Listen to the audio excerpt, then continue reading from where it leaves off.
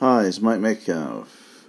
I want to talk about capitalism, or rather capital, and in the way of these series of podcasts, I want to keep it at a personal level, what Oscar would do, our hero, what you would do, an individual understanding of capital.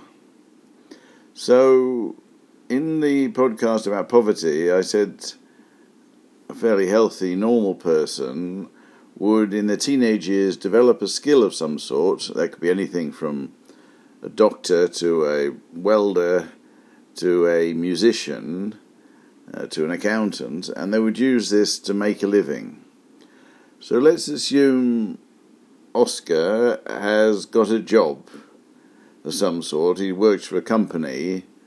So after a number of years coming out of university and getting whatever skill it was, let's say he did business studies or something, he's been working with this company for 5 years. Now, if he stops and looks at his life, he's brought a house, he's got a car and furniture, and a little bit in his bank account, and of course he's got a mortgage. So the definition of capital is assets minus liabilities. If you ask an accountant to define capital, that's what it is. So Oscar's assets are, well, his house, his furniture, his car, that sort of thing, and whatever money he's got in his bank account. Now, we don't normally count his friends in the strict financial capital calculation, although we understand that his friends and networks are an important part of his capability, but we don't normally count those. But notice we don't also distinguish between whether it's cash in the bank or it's bricks and mortar or it's furniture or it's a motorbike that he's got. It doesn't matter. If he's got a monetary value, then it can be an asset. Now the liabilities would be his mortgage, debts, outstanding bills. So you add up his assets, take away his liabilities. Now, as he goes to work, he will accumulate more and more capital. This is a point that Thomas Sowell makes, is that when you leave university, you're in the bottom 10% of the richest people in, let's say, the West or the world. But as you work, and you go to work, and you collect money, and as long as you don't waste it, your liabilities don't become more than your assets. You spend your money on buildings that appreciate rather than flash cars that depreciate. You'll end up with more and more capital. So by the end of your life, as you retire with a lot of money in your Super Ann and savings, hopefully you'll end up in the top 10% of the country in terms of wealth. You will accumulate capital. This is capitalism. It allows you to accumulate capital. If you were in a situation where you didn't own your house, it was rented, or if somebody had nationalised all housing and land and everything else, then you wouldn't accumulate capital. If you were living off government handouts, then you wouldn't accumulate capital. One of the keys there to capitalism is ownership. When I did the calculation of assets minus liabilities, I was working out what Oscar owned. If he didn't own it, if he was just borrowing it or it was given to him, then it wouldn't be his asset. And liabilities, it wouldn't be his liability if he didn't own it. It has to be things you own. And so this is why ownership is such an important part of capitalism. If people don't have clear ownership, then they don't have clear capital. You might say, well, Oscar's wife was entitled to half of it. That's true. You might say that there's certain liabilities on the house. If you lived in a community which understood that the community partly owned the house, then it wouldn't be owned by Oscar, and therefore it wouldn't be part of his capital. A system of capital accumulation assumes a very clear understanding of ownership.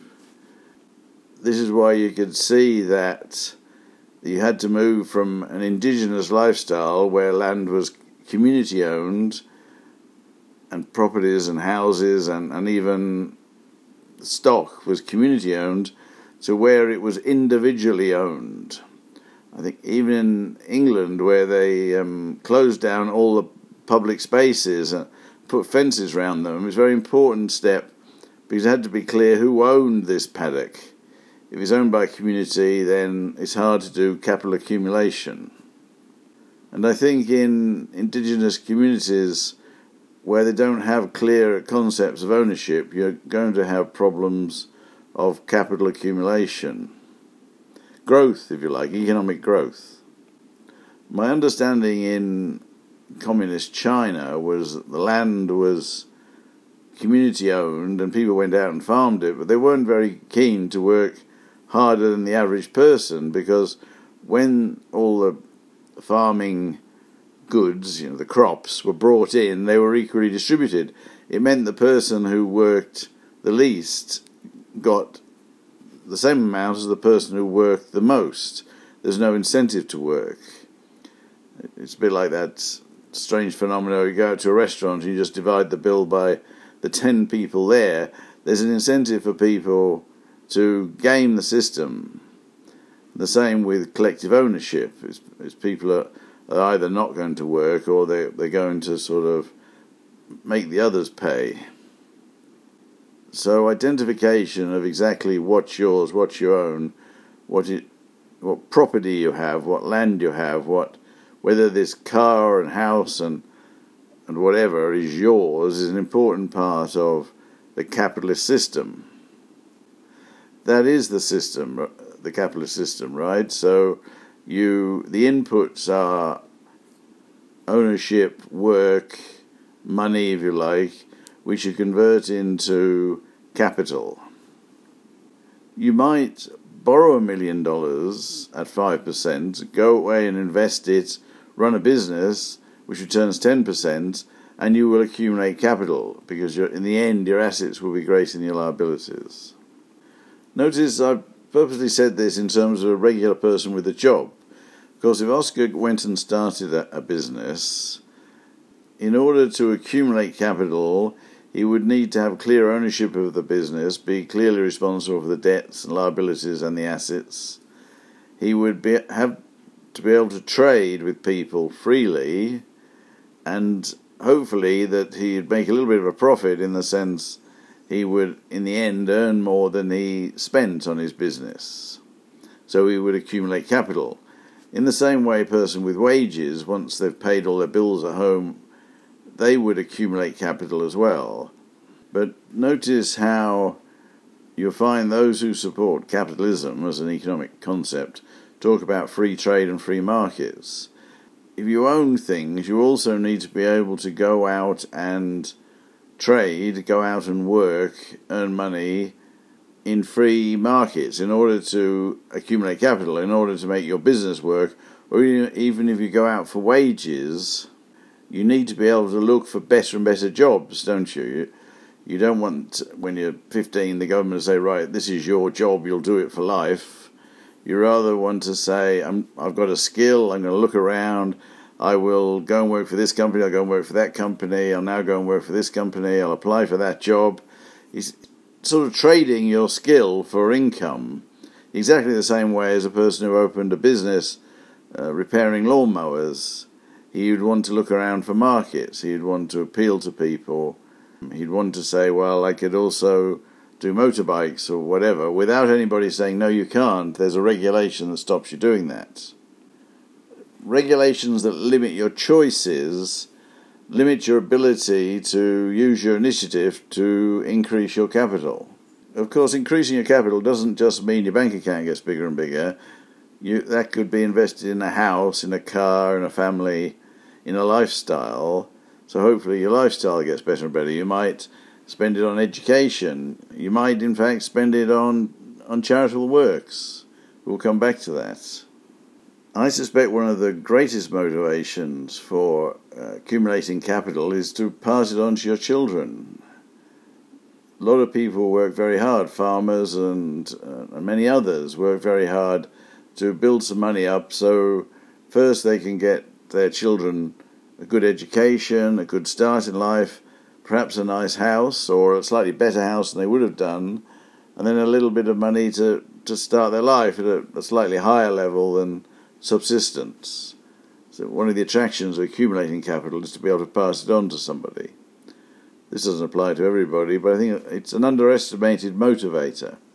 So when they talk about taxing inheritance tax, if you accumulate capital and then die, people sort of vote to say, well, we should take a lump of it and give it to poor people. You'll demotivate people in collecting capital, in working hard in the first place, if you think, well, if I work hard, somebody's just going to come along and take it away from me, which is, of course, the argument against taxing the rich and giving it to the poor in excess. One understands that if one has been successful and raising capital over your lifetime, there is more and more obligation on you to help those who genuinely are unable to help themselves. Presented at this personal level, I would have thought it's hard for somebody to say capitalism is bad. I'm against capitalism. I'm against individuals over their lifetime trying to accumulate more and more capital to improve their lifestyle and the lifestyle of their children or their relatives or their friends or whatever it is they choose to spend their money on. When most people, I think, say they're against capitalism, I suspect they're saying they're against ugly industry or they're against economies of scale. There has been a lot of talk about oppression because Marx assumed that all capitalists have to oppress the workers. He did that dreadful polarization, where I think it would be better to think of the workers as wanting to accumulate more and more capital. However, he put out the idea that capitalism oppresses the worker. I would have thought that if you believe in a personal development view of the world, that it's regulation and rules and lack of ownership regulation that would block people, would be the biggest oppressor. Offering people jobs, the chance to work, it doesn't sound as oppressive to me as having a regulation that says there's a government monopoly on this, or no, you can't sell fruit and vegetables in this area, or due to environmental regulations or heritage regulations, you cannot earn a living here doing that thing. It strikes me as more oppressive. Or there is a rule that says you cannot train in this, or you cannot practice your trade in this area because of certain rules and regulations. Let me provide an example of legislation restricting choices. So I worked in the university system, and the unions insisted, the teachers' unions, made up largely of professors and academics, insisted that everybody got paid by a level. So professors got this much and junior lecturers got this much. And that was the same throughout the university. So if you taught medieval French history, physics, or business studies, you got the same pay. That was a sort of union requirement. An alternative would be to say that if what was being taught was good for the economy or enabled people to earn a lot of money, that is, if doctors or business studies people taught stuff that would end up saving a lot of lives or creating a lot of wealth, they could be paid more than people who taught medieval French history, important as it is. Union regulation saying that people must be paid the same regardless of what is taught is a regulation or practice or that restricted choices and opportunities. At another level, the government defined universities in certain ways in Australia, meaning that it was impossible for a few people to start a boutique university very easily. There were requirements that universities have a certain number of departments, it had a library, and it had this, that, and the other, and it had to be accredited by the government. The bureaucracy made it very, very difficult for someone to say, well, we'll just open a business school, or we'll just open a dentistry university over here that's not tied in or affiliated with the monopolistic 36 universities recognised by the states. That sort of regulation cuts down choices and opportunities. So it can be quite subtle sometimes. OC health and safety or environmental requirements or indigenous consultation requirements, all of which can cut down choices. Now, of course, in some cases it's important to have those, but we just have to be careful they don't get excessive. There were clearly, and still clearly is, people who work very, very hard for very little money. And we must do everything we can, everybody needs to do everything they can to alleviate that situation. When we think about some of the sweatshops in China making, say, the iPhone, it's often hard for people in the West to watch people work so hard for so little money. But of course, if you were worse off before you got that job, you'd be grateful for that job. So I think some people work in sweatshops in order to improve themselves. It's like the Industrial Revolution. Why did people go and work in the dreadful mill towns under pretty awful conditions? It's because the conditions they came from were most likely worse. Agriculture might look pleasant if you stand out there and look at a wheat field, but people who have to work in the fields, work in the weather, subject to crop failures due to bad weather, where their children were starving, and the work was very repetitive and isolated. You had to live in farms quite widely spread from everybody. To go to the city and get regular work and regular money for you and your family was most likely attractive. One assumes if there was a better alternative, they would have chosen it. And there's, again, back to the capitalist point about choice. Said ownership's important, deregulation or lack of regulation is important, but allowing people choices, not having rules that say you must work here or you can do this or you can't do that.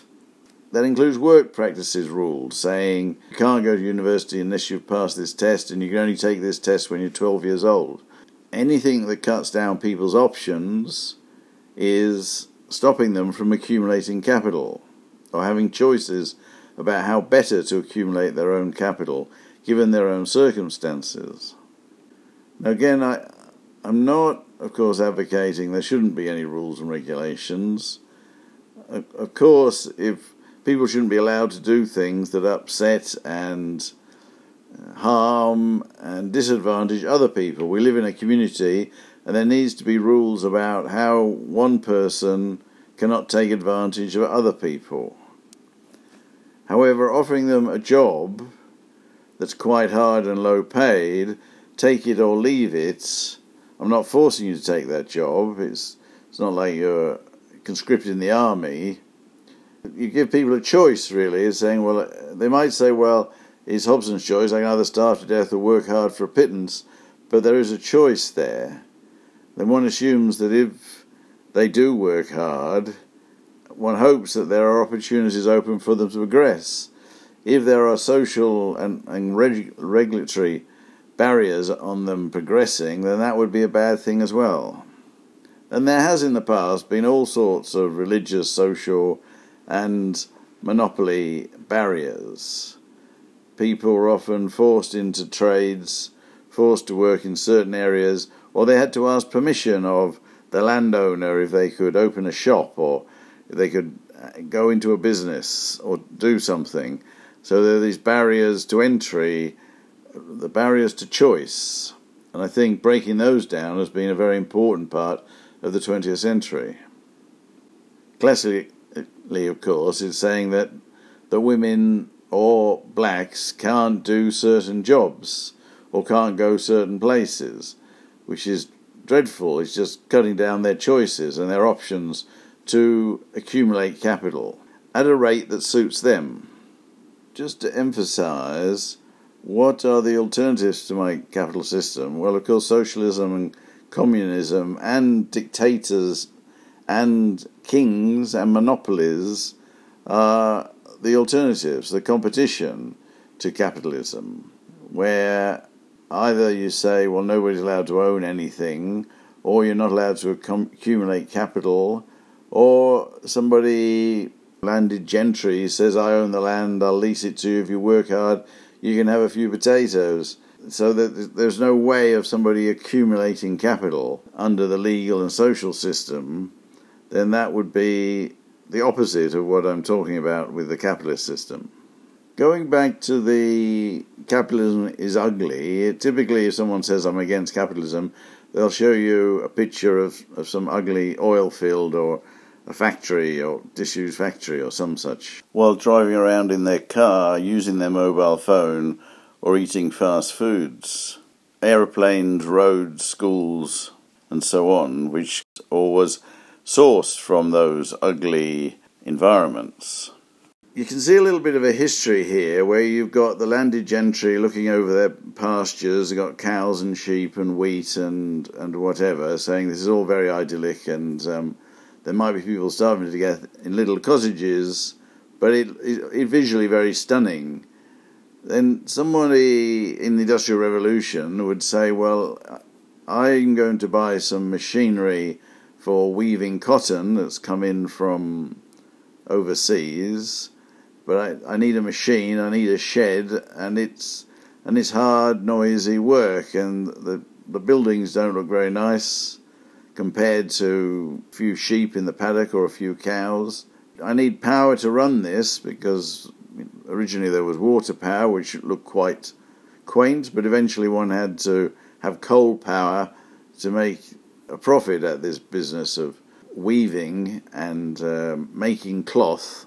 And of course, there would then be a accumulation, I think originally around water sources, but then there's people, well, if you've got your factory there that does this, I'll put my factory there that does something else, and we'll put them both on the same transport and send them out, and we need a transport hub, and we need people in houses. It wouldn't look as pretty. It might be ordinary people accumulating wealth, but it's not as idyllic to look at. So you could see why originally the landowners would not like the look of these industrial towns, and they also wouldn't like the fact that there were people working there that were getting stronger and stronger and richer, and of course eventually they've challenged the wealth and power of the landed gentry, which made them even less pleasant to look at.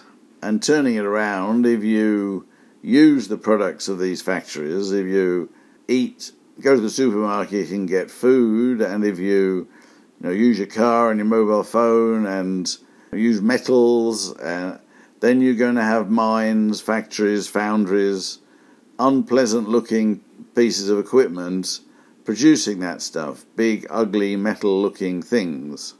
It sort of goes with manufacturing, and it's very unfortunate, and I think we should put a lot of effort into designing nicer-looking factories, oil refineries and power stations, but it's a fact that you need them if you're going to use the products of the modern world. So, whilst one would agree that ugly things should be avoided, that power stations look ugly whereas wind turbines sort of look pretty, to confuse this with capitalism, I think, is to sort of miss the point. It's a design issue.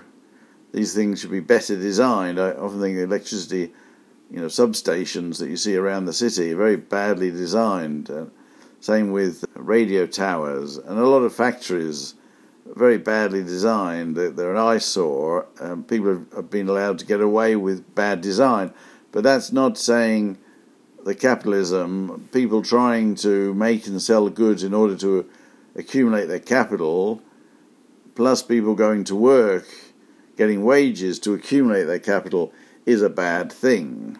You need to be clear about what it is you're actually objecting to. Are you objecting to accumulation of capital, or are you objecting to bad urban design or industrial design? Is the problem how to make a factory or an oil refinery as pretty as a university or a town hall? Then it's a different issue to I object to people accumulating capital. Let me go back to the issue of size, or rather bring up the issue of size, economies of scale.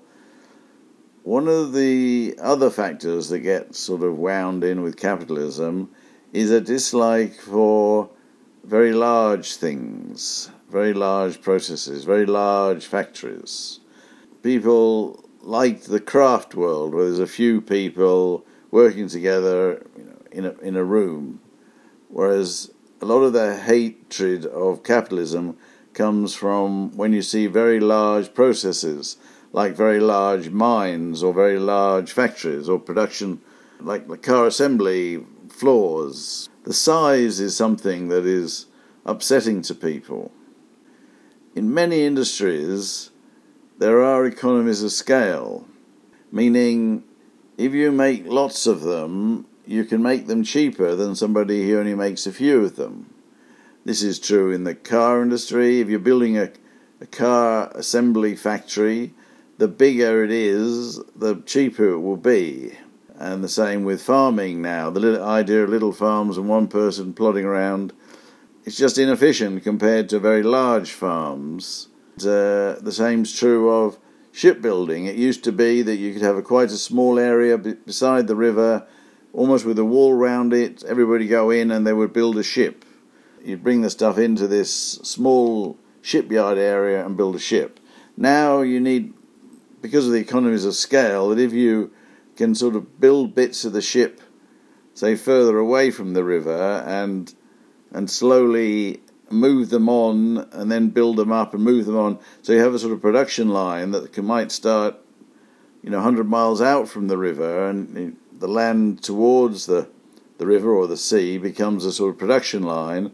It now looks like a massive shipbuilding area, which becomes not very pleasant to look at.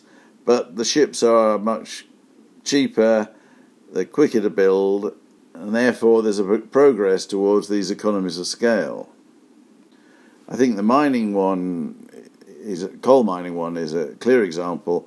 The old images of people, a bunch of men going in a shaft, going down, almost on their hands and knees, picking the coal, putting it in a little wagon and pushing it on rails back up, and it goes to the surface. How does that compare with, you see those Australian coal mines now that look like an unbelievably vast hole in the ground, and you've got trucks with tyres as big as a house, automated, pulling coal out of the ground on a massive scale. The coal is much cheaper, but it's much more of an eyesore. It's the same with Coca-Cola or Mars bars, that if you make them by the million, you can make them very, very cheaply. There are economies of scale all over the place. So if you're against capitalism, you might be getting it confused with economies of scale. I suspect you're not against economies of scale, but I suspect it is wise to be against very, very big things, conglomerates or very, very large banks that are too big to fail, or factories that are absolutely massive.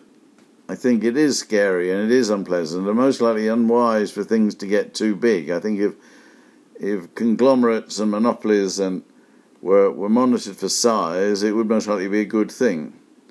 But then you will get caught in economies of scale.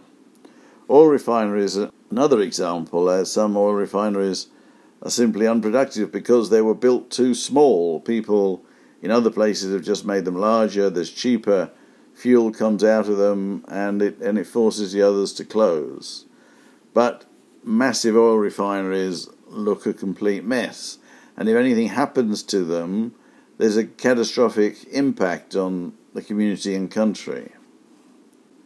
I suspect size is the problem rather than capitalism. An interesting, it's not really an aside here, is it?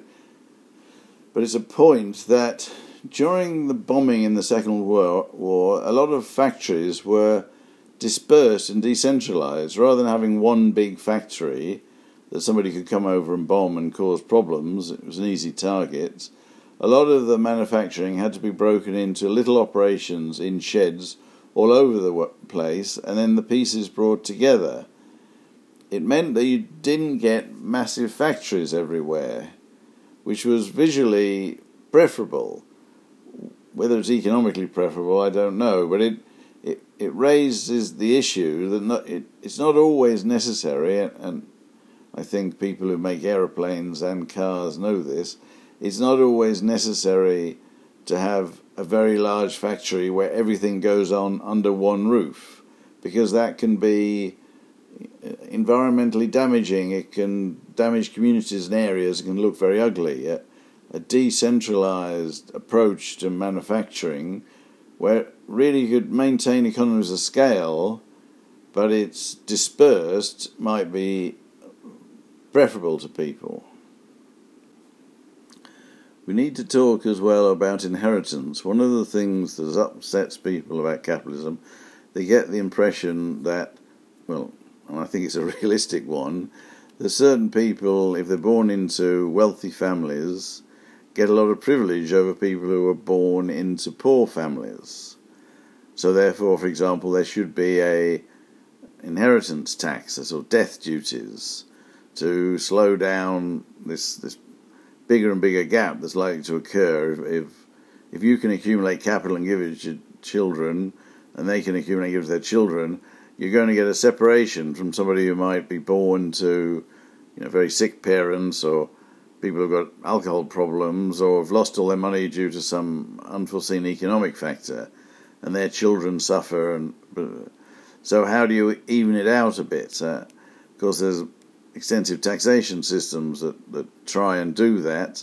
One of the arguments about inheritance or death duties is that you will demotivate people to actually accumulate wealth, which is in nobody's interest.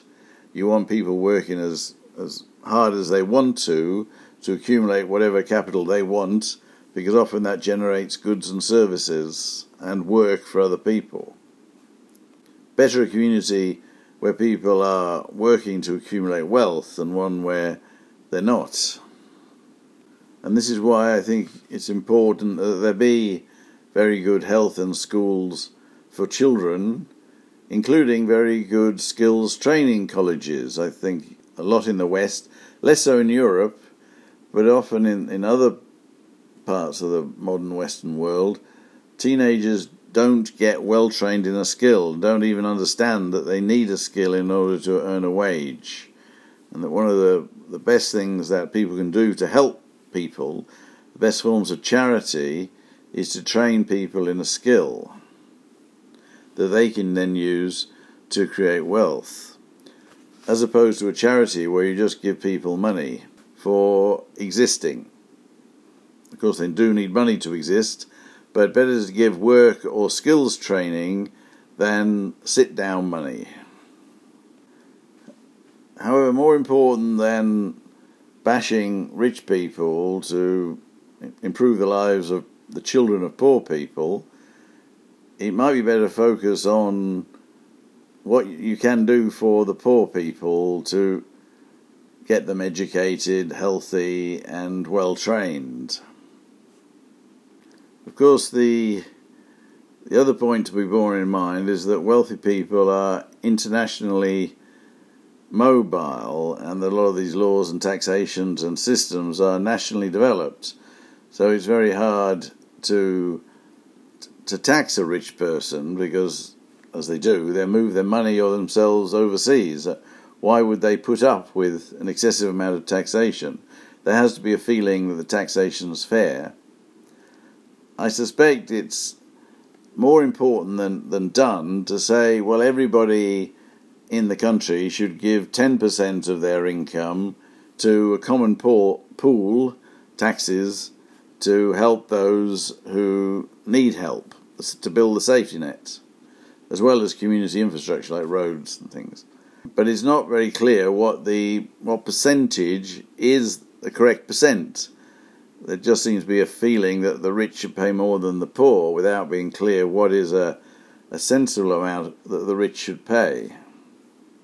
And then it does get more complicated, because if a rich person builds a factory and gives lots of people jobs, and they're taxed and they've got wages and income, there is a benefit to the community that should be acknowledged to some extent, rather than somebody taking their money and putting it in a bank or disappearing and buying a luxury yacht with it.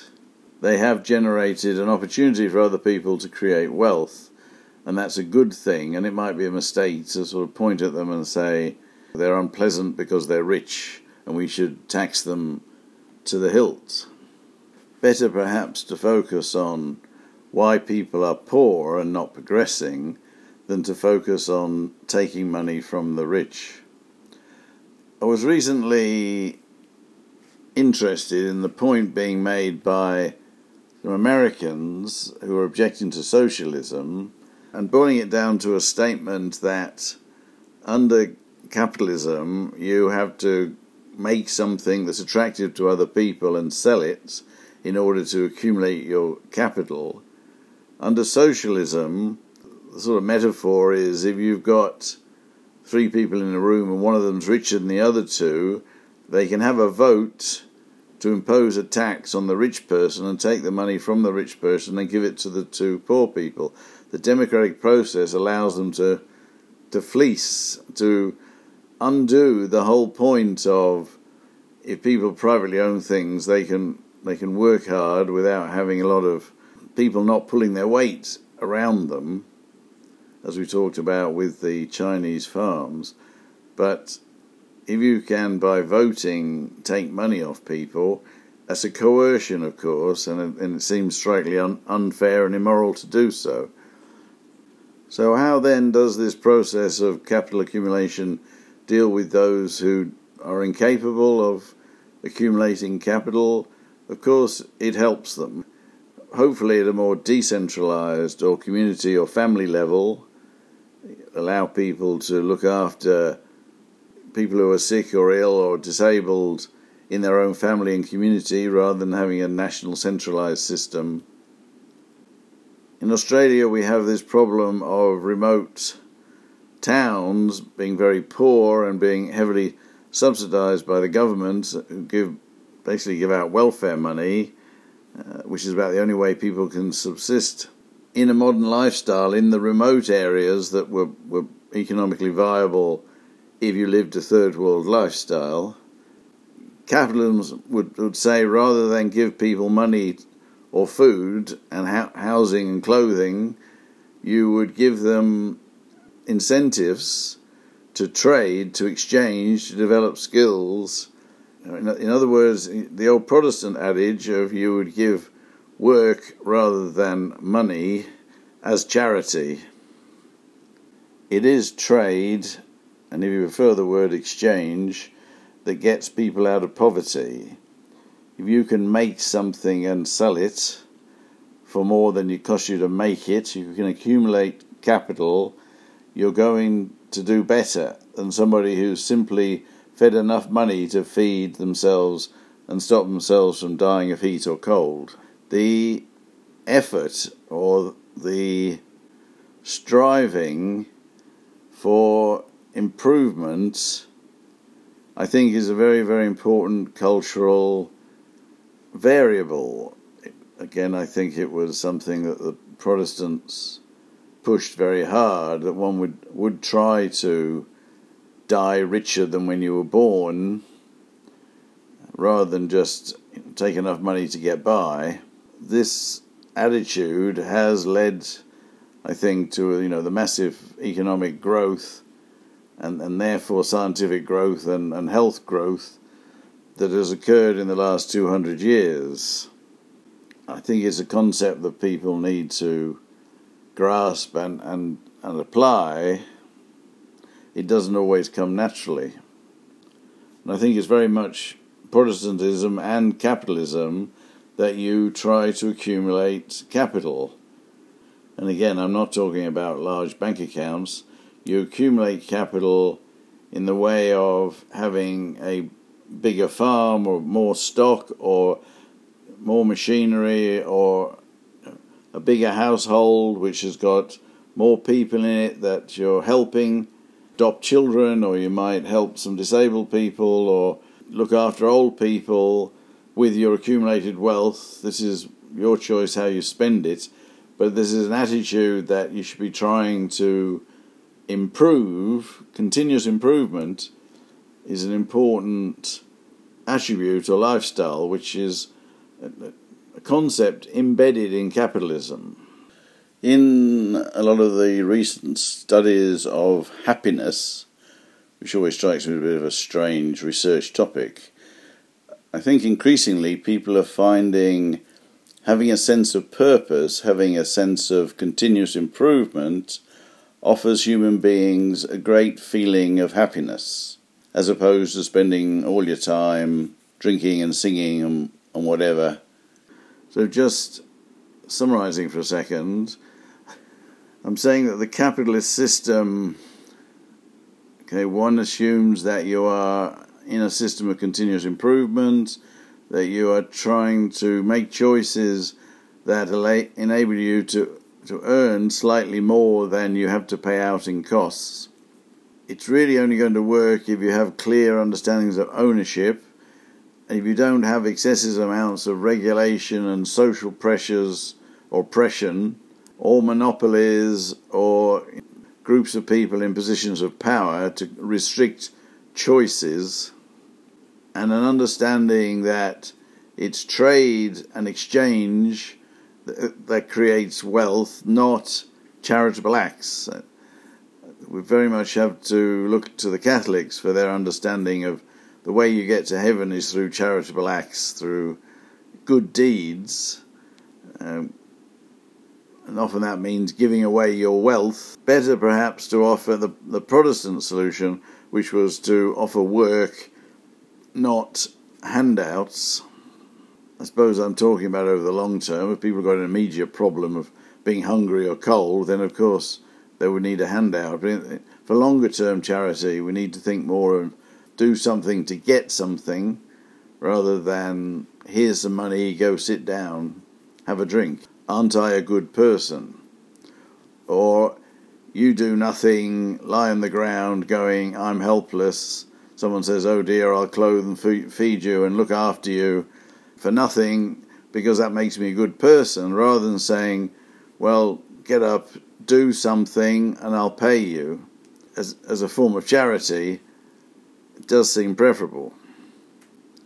Again, of course, there are going to be people who are in a situation where they can't help themselves and they need all the help of other human beings to get by. If you believe the IQ findings that relates to what jobs people should do, the bottom end of the IQ suggests there are nearly 15% of people who don't have the cognitive abilities to survive in capitalism, in a system that says improve your life, develop a skill. That's quite a large number, but it's an interesting benchmark. But as with the Chinese farmers, where first of all the land was shared and the crops were shared, you're going to have strange behaviours, strange gaming behaviours. When you put in place incentives to work hard and benefit from that, to be able to feed your children better, give your children a nicer home and place to live, and maybe your sick relatives, those incentives are very important and embedded in the capitalist system.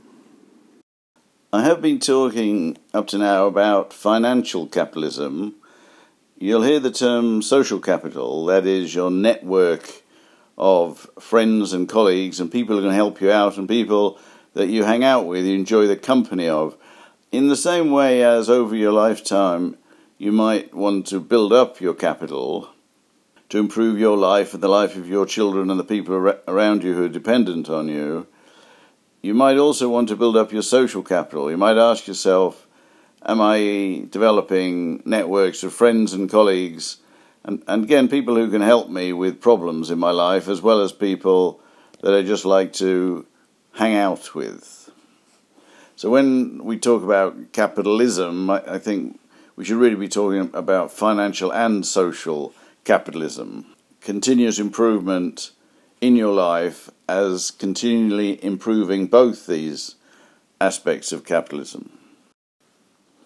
Let me end now by just quickly going through the list of concepts which we might use to reflect on a system. So we have this system called capitalism where you try and improve your capital and social wealth during your lifetime. You do it by an independent means. You might go to work for wages, you might invest, you might start a business, several other things you might do, but you take it upon yourself rather than directed by and looked after by a government welfare. So already we have the counter-argument. Should the government do it? Should a centralised authority do it? Or should you take the responsibility on yourself? And I think the capitalism system says, I largely want to take it on by myself, but I'd like there to be a safety net. This system at a national level is definitely anti-fragile because the market's rather like disruption. There's an opportunity to be made from creative destruction. The invention of new products and services is a constant process, an important process for everybody getting richer, healthier, and living better lives. So you'd have to say it thrives on disruption, on being anti-fragile. It's a system that really evolved in the 17th and 18th century. I expect the early days of the East India Company was a classic example, or the early days of America, where people went, to run businesses, to catch fur, and to come back and make money for themselves as individuals, rather than these were projects designed and managed by the monarchy for them to get money. Suddenly, with the organisation of capital by the Dutch largely, I think, and then the English took it on, enabled people to go abroad, trade, come back, make money, be it the spices or tea or bananas or anything else from world trade. They took huge risks, and you'd have to say in the evolution of this, although colonisation has some bad patches in it, most of the countries that were affected by British colonisation and therefore, developed trade links and the capitalist system are now better off than the countries that didn't adopt it. And generally speaking, capitalist countries are richer and better off than socialist countries. Again, I'm talking in very general terms and whole of population statistics here. Indeed, if you look at Venezuela, it's gone backwards. It had all the hallmarks of a capitalist democracy, and it gets a new president who goes around nationalising things, giving people jobs, dependent on the price of oil, centralised planning and organisation, and of course when the price of oil went down, the whole thing collapsed. Private capitalism had not been encouraged. The concepts in use for capitalism are continuous improvements, free markets, ownership, economies of scale, clever industrial design, self-responsibility, and a lack of centralised regulation and authority. If people have an idea, capitalism says, have a go, we'll trust you, but if you do anything that's extremely dangerous or antisocial, we'll stop you. We don't give you permission every time you come up with an idea for change. We just let you get on with it. Okay, so that's enough now for this episode. The assignment would be to ask yourself whether your organisation or your own self are continuously improving in terms of raising capital and raising social capital, financial capital and social capital. Throughout your lifetime, are these likely to increase? If not, why not, and what might you do differently? Notice the perspective very much needs to be on you or your organisation. I think you should avoid a sort of blaming, it's the government's fault that I'm not doing well, or it's somebody else's fault that you're not doing well. Capitalism is very much about your own personal responsibility and a very personal perspective on how you're going to make the best of what's been dealt you. In that sense, it's almost a stoic view of the world. Okay, thank you very much.